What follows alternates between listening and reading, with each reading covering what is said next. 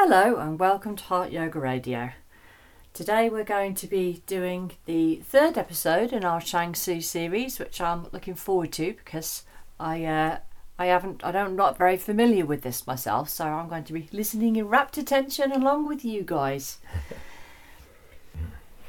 So Pete, you want to describe what it is that we're going to do today? Yes, in today's episode I'm going to deal with the theme of politics as the third theme that I identified I would like to draw out in the Chuang Tzu. Chuang Tzu takes it as given that we've got some acquaintance with Lao Tzu. So this is why I've kind of done it this way, of drawing out these themes that we've already dealt with and seeing how they differ, perhaps how they develop on what Lao Tzu has said. And also because they're kind of absolutely vital themes anyway. I mean, what we did, the first one, we looked at doing and non-doing, somewhat in the abstract. In the second one, we looked at the practical applications of doing and non-doing in craft and art and creativity, and Chuang Tzu's insights into creativity. Now in this third one, we're looking at politics. And the fourth one, which we'll do next time, will be about meditation, and then we're going to use that structure and perhaps find some more examples of each of those instances, and then we can we'll have quite a nice grounding then to branch out into some other of Chuang Tzu's musings. Now this one, as I say, on the subject of politics, and I kind of lighted on this because I thought that it resonates quite strongly with classical anarchism. Perhaps of a Kropotkin, mutual aid style of thought, and ideas about social organisation. Now you need to remember that Chuang Tzu, like all philosophers, is either covertly or overtly asking the question, how should life be lived? And I would maintain that whenever you ask that question, you have no choice, if you're going to be a little bit Taoist, in treating the question both collectively and individually. So it's a question that's both about psychology, about ways of being in the world as a psyche, ways of comporting yourself to the fact that you are alive and moving around and conducting your business, of living in a society, in a collection of other human beings who had arranged in some kind of functional unity called a society or a community or a village or a state, if you want to use Plato's language. On the one hand, how to be as a person, how to comport yourself as a human being to life, and on the other hand, how should life be lived means how do we organise society so that we can live the good life, which of course then throws up the question, well, what is the good life? And philosophy is haunted by all of this, even the most abstract kind of stuff about mathematical logic at some level. This question of how life should be lived is silently operating, even in, as I say, the most abstract refining of mathematical logic. Because why would you refine mathematical logic? Other than because you're a mathematical logic geek. Well, you would refine it because you at some level, you're going to be intuiting that you are refining and making more powerful a tool of human understanding, which cannot be a bad thing if we as a species are to flourish. There's a way in which this haunting is truly unavoidable, I would say. Once you're aware of it as well, you see it. Okay, so the one I've selected, it's quite funny. I think this is Chuang Tzu's humour, and it's called "Cracking the Safe." And just for completion, it's numbered section 9, subsection 2. That's the reference that I've got. And I'm using, as I mentioned before, Thomas Merton, The Way of Chuang Tzu. And I shall read it. Cracking the safe. For security against robbers who snatch purses, rifle luggage and crack safes, one must fasten all property with rope. Lock it up with locks. Bolt it with bolts. This, for property owners, is elementary good sense. But when a strong thief comes along, He picks up the whole lot, puts it on his back, and goes on his way with only one fear: that the ropes, the locks, and the bolts may give way. Thus, what the world calls good business is only a way to gather up the loot, pack it, make it secure in one convenient load for the more enterprising thieves. Yeah. Who is there, among those called smart, who does not spend his time amassing loot for a bigger robber than himself?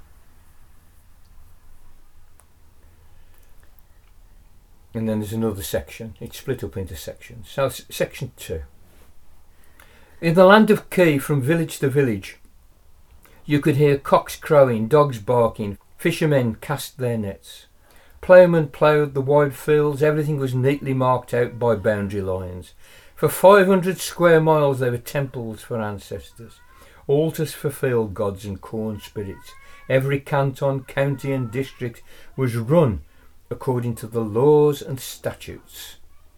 Until one morning the Attorney General, Chuang Tzu, did away with the king and took over the whole state. Was he content to steal the land? No.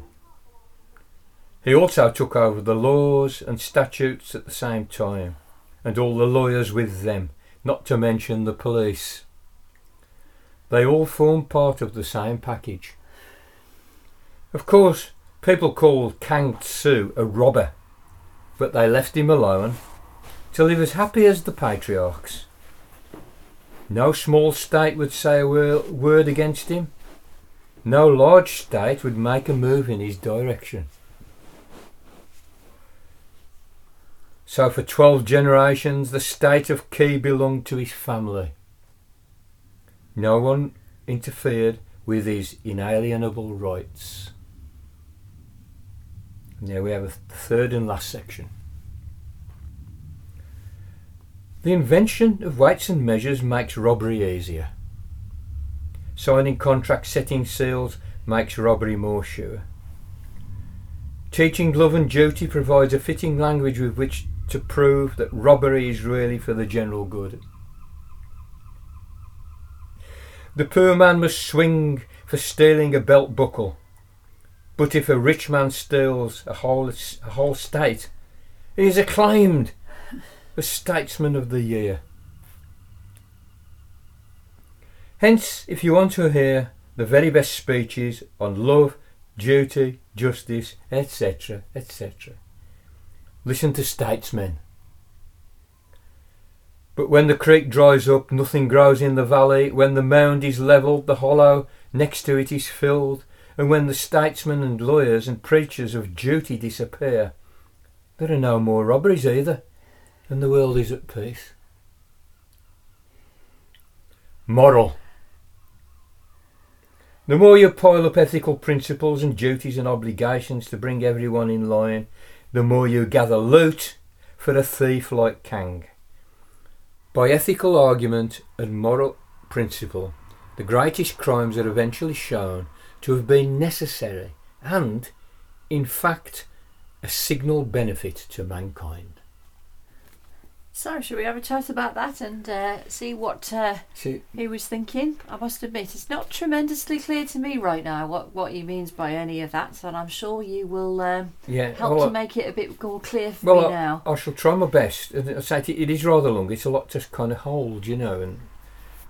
But I think it's fairly obvious. He doesn't like statesmen. He doesn't like government.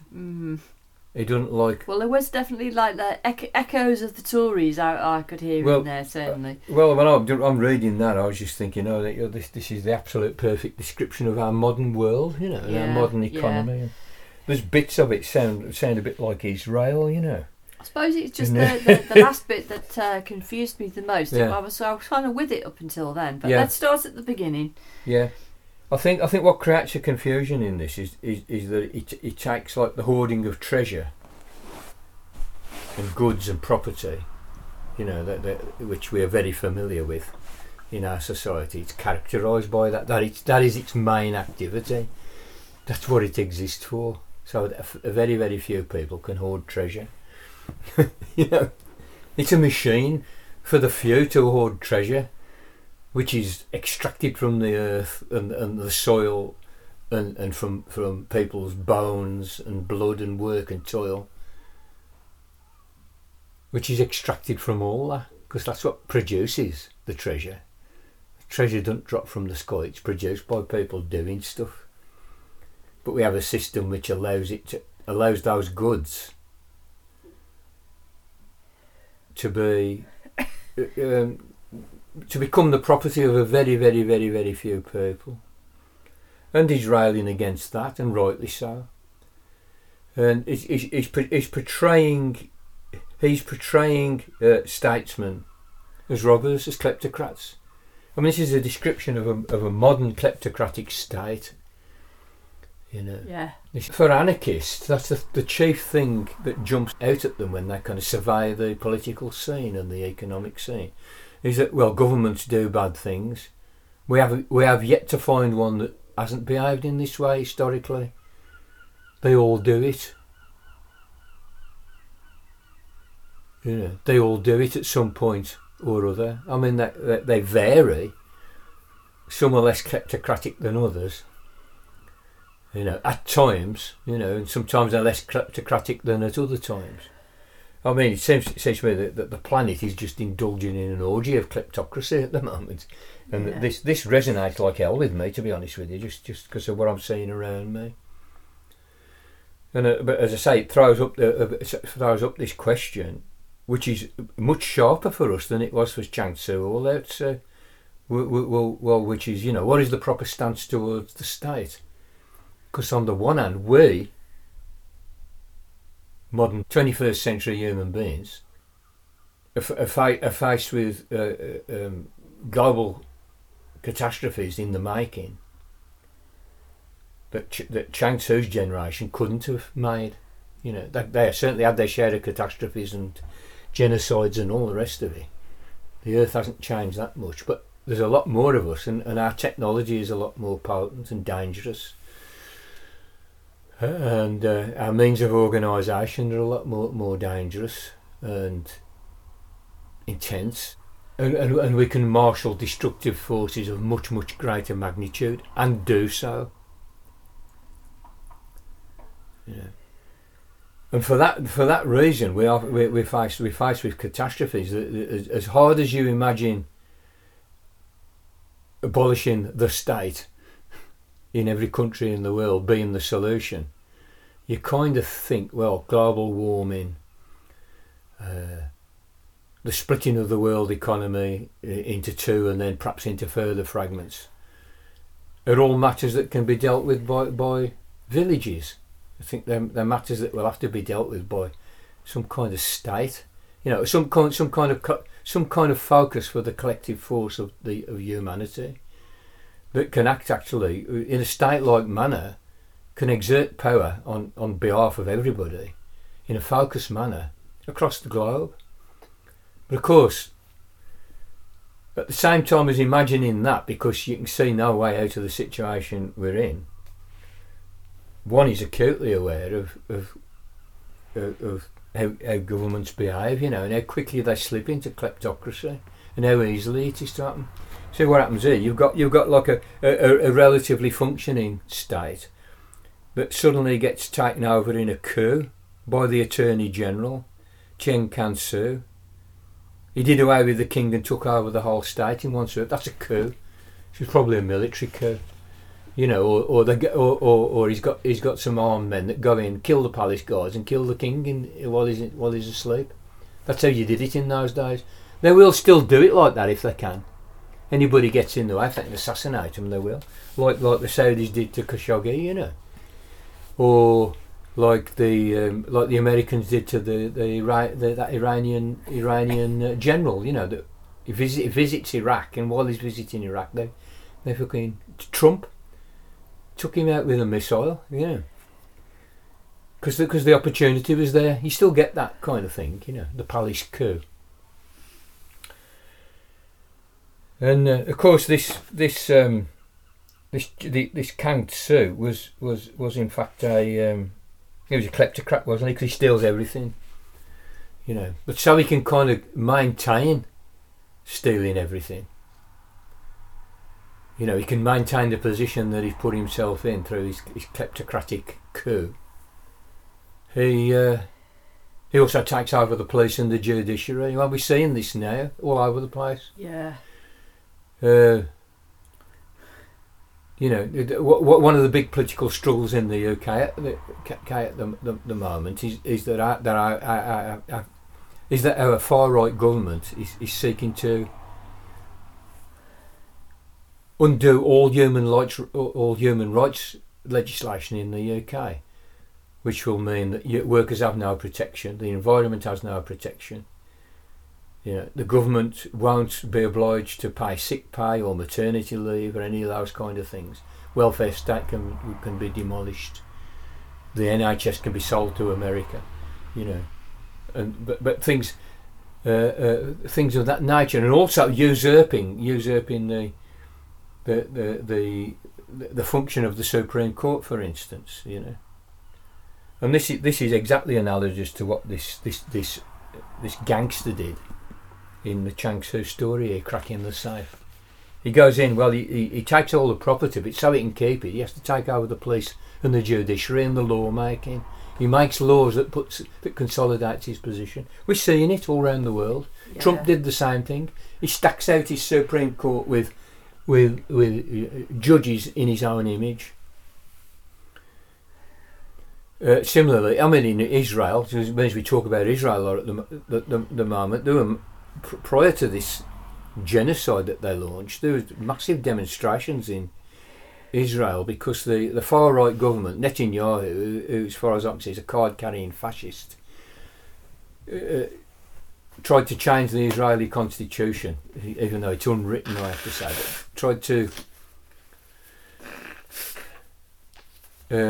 similar to what the Tories are trying to do, is usurp the Supreme Court, you know, so that he wouldn't be bound by some kind of rule of law, that he could just not have the hassle of having to pass laws through his very, very divided parliament to then bring the Supreme Court into what he perhaps believed democratic control or whatever. You know, he just sort of barges in and says, these are stopping me from doing what I wanted to do, so I'm gonna dismantle them. And because the more liberal wings of the Israeli public, and there is one apparently, demonstrating like there's no tomorrow to stop that from happening. You know, same thing. You know, and it's all part of a kleptocratic move to take over the entire biblical lands of Palestine, including the West Bank and Gaza and so forth, completely into an ethno state. You know, for Jews only, however you define Jews. So you can see it happening all around the world, all over the place. You know, I mean, and he makes the point that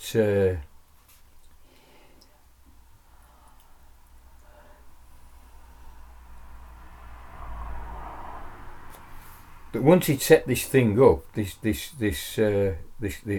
robber state, this kleptocracy. With himself as dictator, this character Chuang Tzu kept it in the family. It says here for 12 generations. I mean, this is Bashir Assad, you know, in Syria. I mean, why is he in charge of Syria?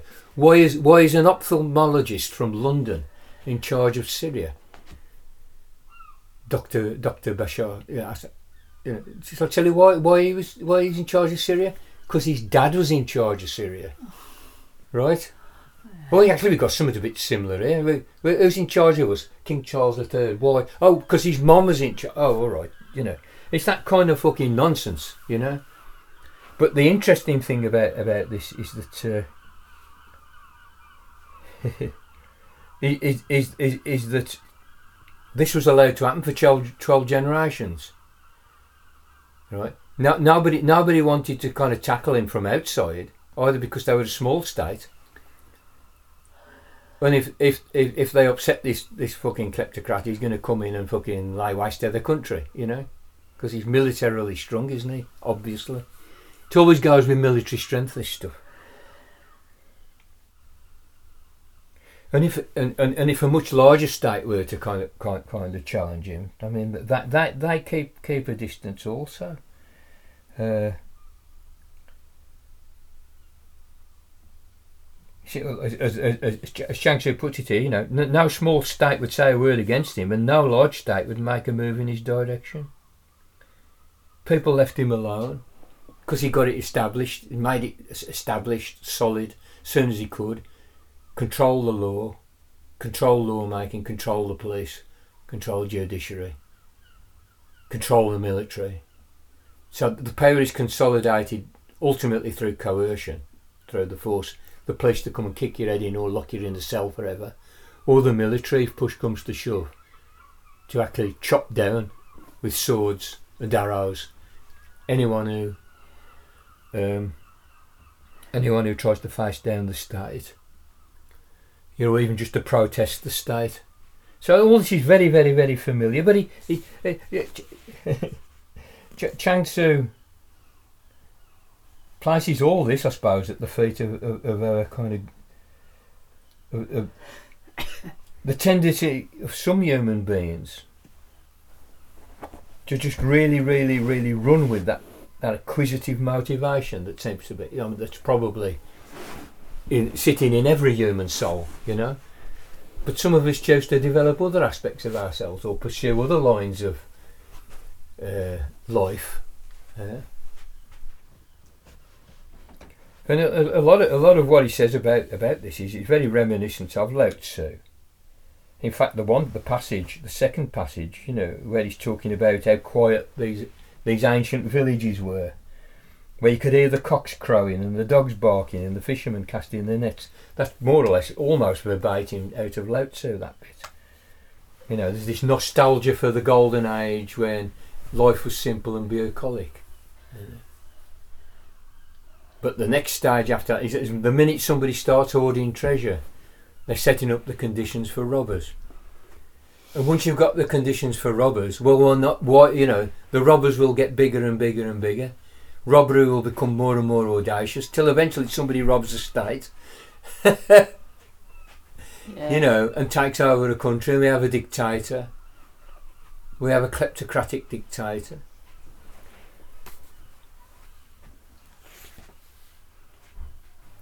There is quite an interesting approach to this question of how life should be lived here, particularly on that collective level. And of course, Chuang Tzu's preference is like Socrates' it's for the city of pigs. It's for the small village where you can't even hear the neighbouring village. Lao Tzu says you don't even bother to visit it. You can smell the smoke of the fires and that's it. Why bother?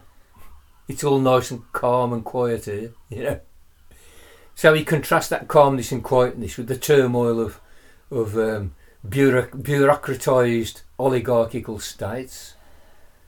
The life is much better in the city of pigs than in the just city.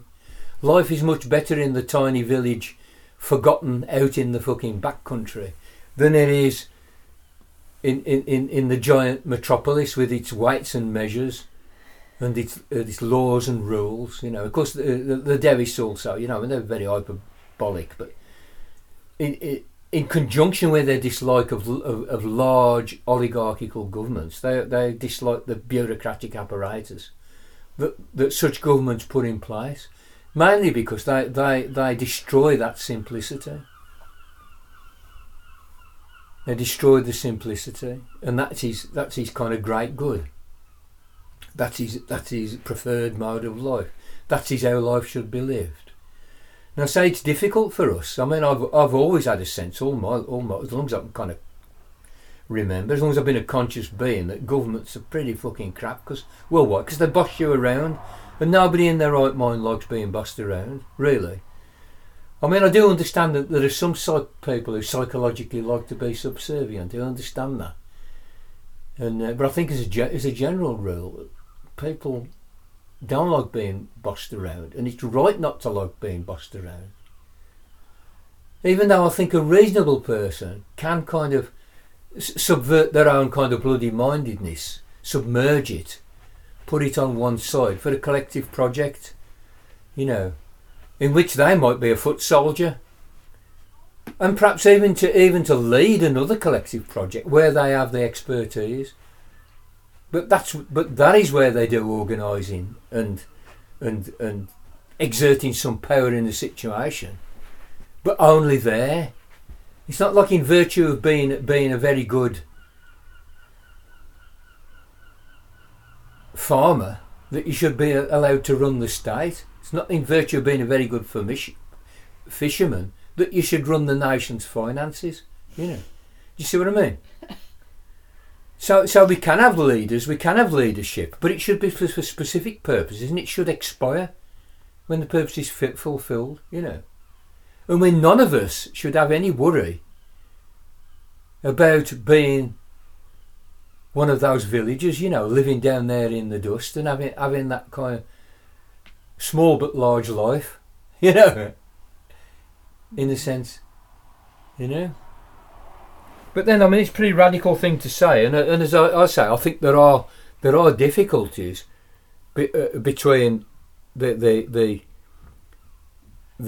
anarchist conception, which perhaps, I mean, and I might be doing some anarchist theories to disservice here, but it seems to me that their idea is that the absence of a state and society managing itself through cooperative activity of all citizens,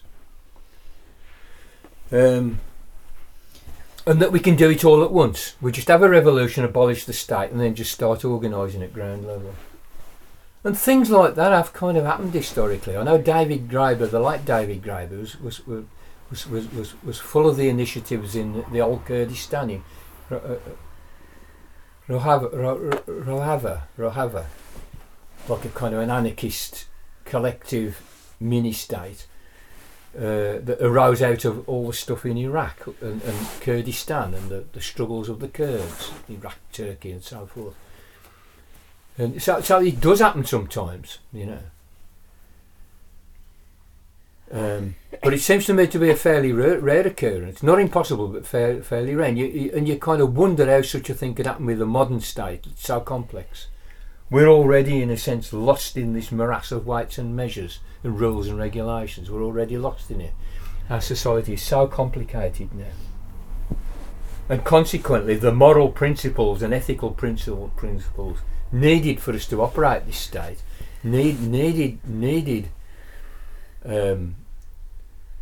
which the state needs to almost impose on the citizens in order to function, becomes very, very elaborate and burdensome as well.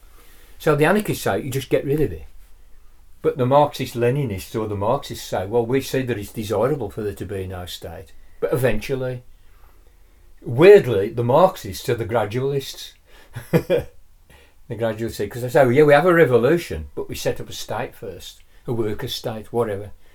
You know, so we can kind of deal with all this stuff. And then eventually, once we've set up all the cooperative mechanisms, once we've simplified, blah, blah, blah, then the state will wither away and we'll have a stateless condition of cooperation between the citizens in order to keep society ticking over.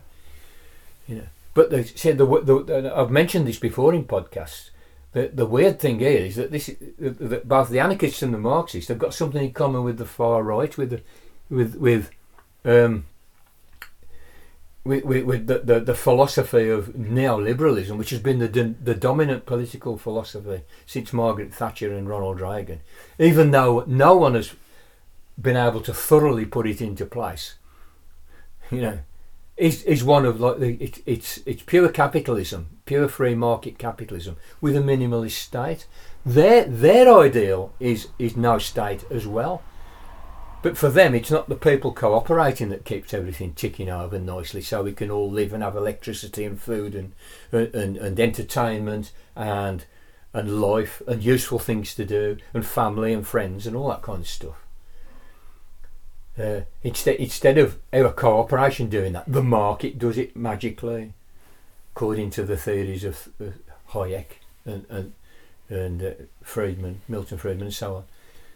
Of course, that's a utopia that's never actually existed, but they've tried fucking very hard to put it into place, you know, to the point that we saw how damaging it was to dismantle the state at the time of the pandemic.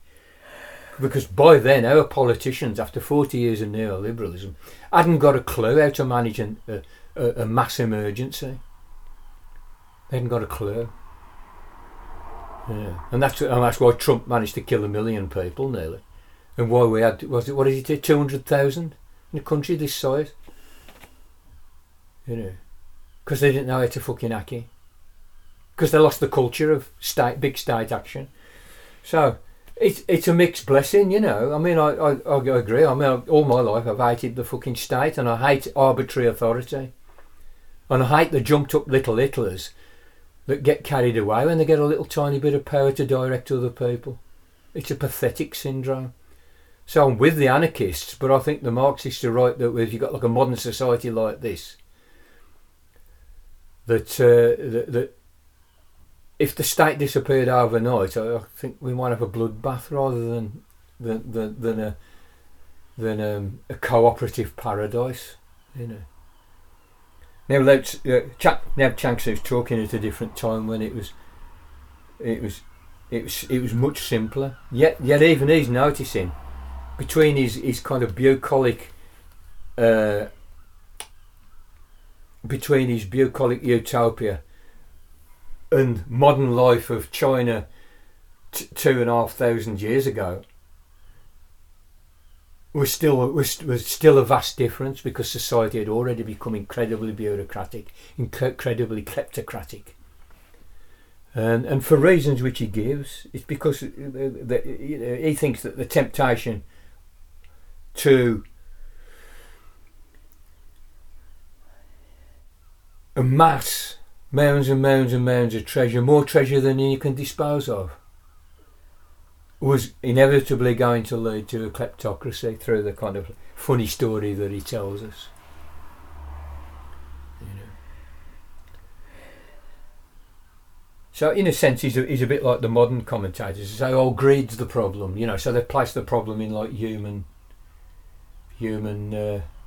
failing, human frailty. You know, which I suppose in some sense you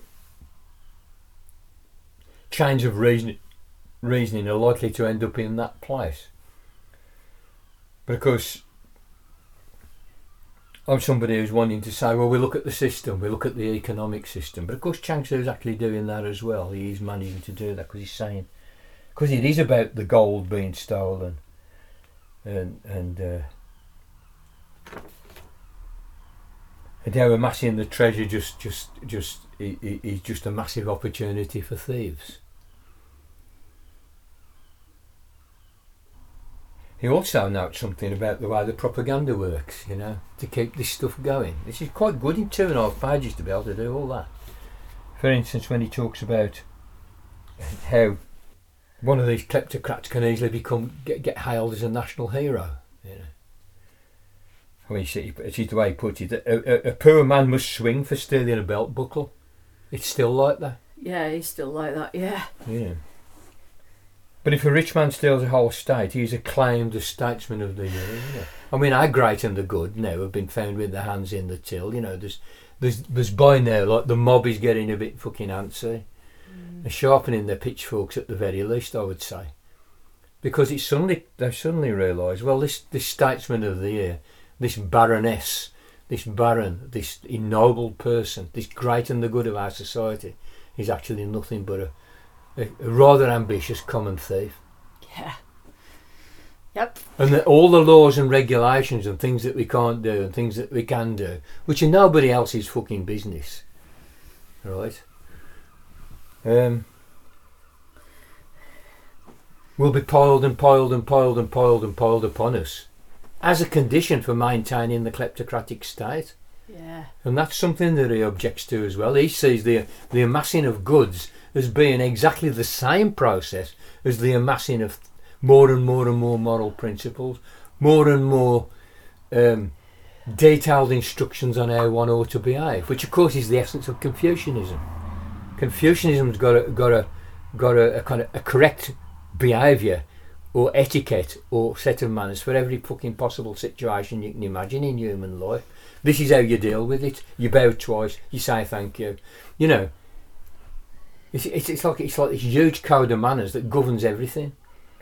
And that's the target of Chuang Tzu when he's drawing a moral about too many ethical principles, too many rules and regulations, too much etiquette, right?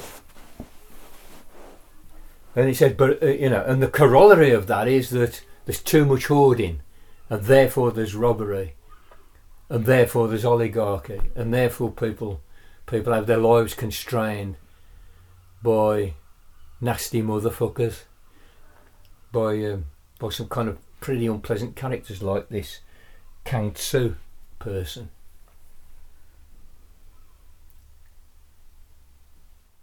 So as I said earlier on, I was kind of rolling with everything and going, oh yeah, all of that makes sense. But then when we came to the last 4 lines, I felt very confused as to what he was meaning there, as it seemed to be suggesting that actually, when the kleptocrats came in and robbed everything, it turned out to be a great good for everyone. Do you want to go over that, because I'm sure that's not what he meant. I will actually tease that out, and it's a good thing to tease out. Actually, I'm going to read that last section there again and go into a little bit of detail for you there. The moral of the story, the more you pile up ethical principles and duties and obligations to bring everyone in line, the more you gather loot. For a thief like Kang, right?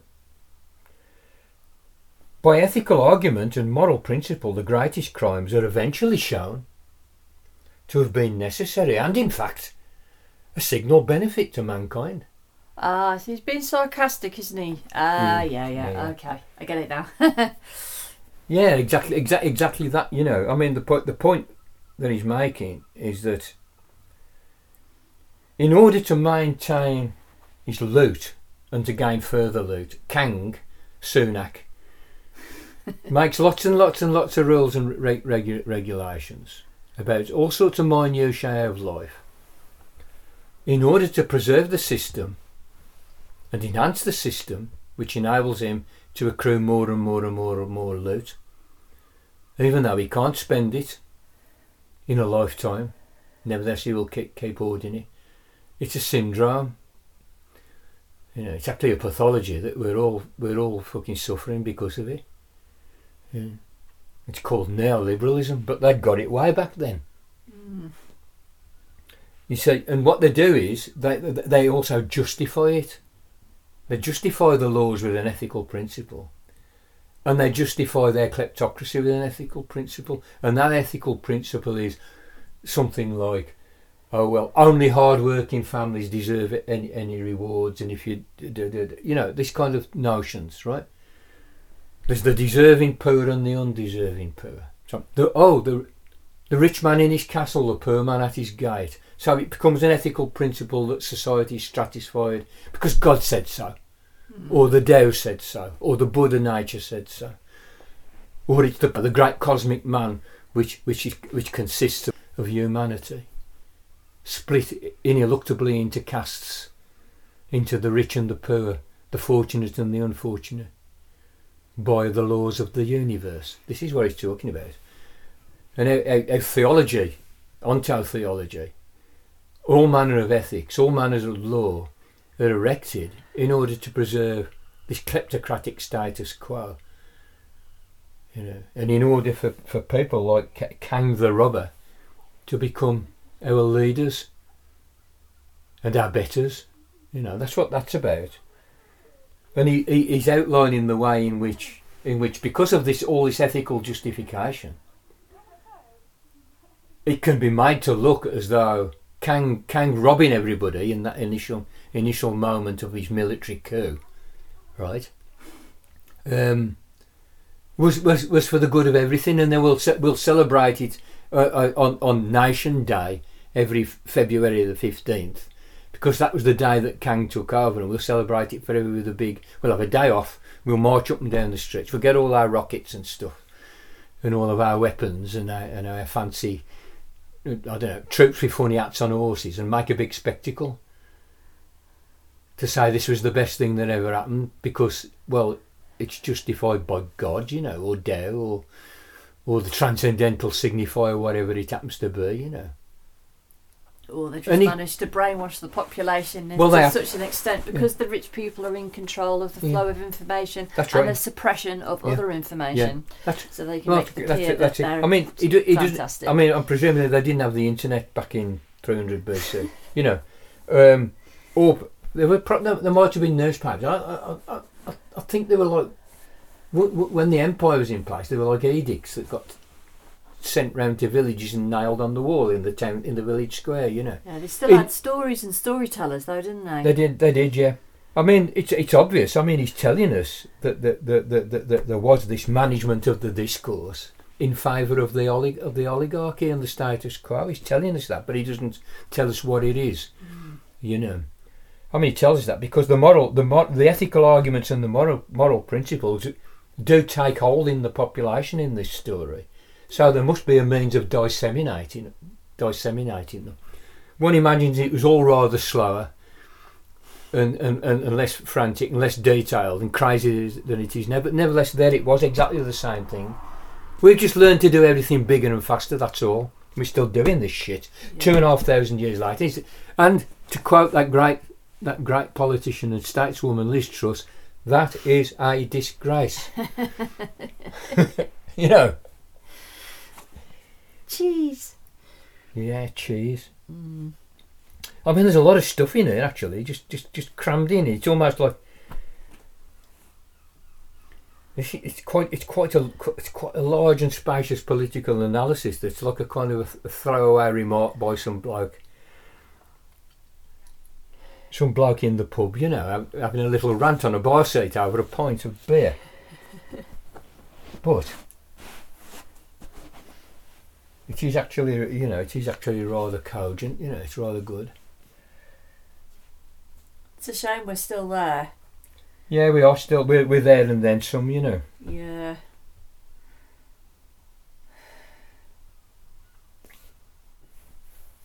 And I suppose there is a plea for simplicity, and I think a lot of people are making that plea at the moment, you know. And obviously, if they're doing it over the internet, which of course is the medium for doing this kind of stuff, for putting out the idea that, well, maybe life's got a bit too complicated with the smartphones and all the rest of it, you know. And so let's simplify, but yet, you know, there's an ambiguity for everybody, I'd say, who's entertaining that feeling, because many of the benefits of modern life are genuine benefits. Yeah. And we do actually, and as much as you might appreciate Chinese medicine and all that kind of stuff, do have better medicine than these guys did. I doubt anybody in this society that Chuang Tzu is talking about lived beyond the age of 40, except a very, very few people. You know, things like there are many benefits of modern life that we're extremely reluctant to give up. Yeah, absolutely. You know, I wouldn't want to be living in any other time, especially as a woman. Well, there you go. You I mean, absolutely. Yeah. Absolutely. And I mean, that depends on what part of the world as well. And it's still far from ideal in the places where women have made the most advances against patriarchy. So, you know, and I do think we have to face that squarely. We have to identify our own romanticism and that quest and desire for simplicity, as well as realising that there are a certain degree of simplicity is a very great good. You know, the peace that he talks about is a very, very real thing, you know, and it's a very, very great good, you know. And even though the Tao is everywhere and cannot be departed from, for us mere mortals who are kind of screwed up with our mental turmoil most of the time, we don't notice, you know, but we have a chance of noticing in the city of pigs, you know, or in the village in the village where there aren't all that many rules and regulations because nobody can be arsed, you know. Because they're kind of quite happy sitting on the back step in the dust with, you know, with some fucking, I don't know, watching the kids play in the dust, you know, and listening to the laughter of the children of the village. What more do we want to do?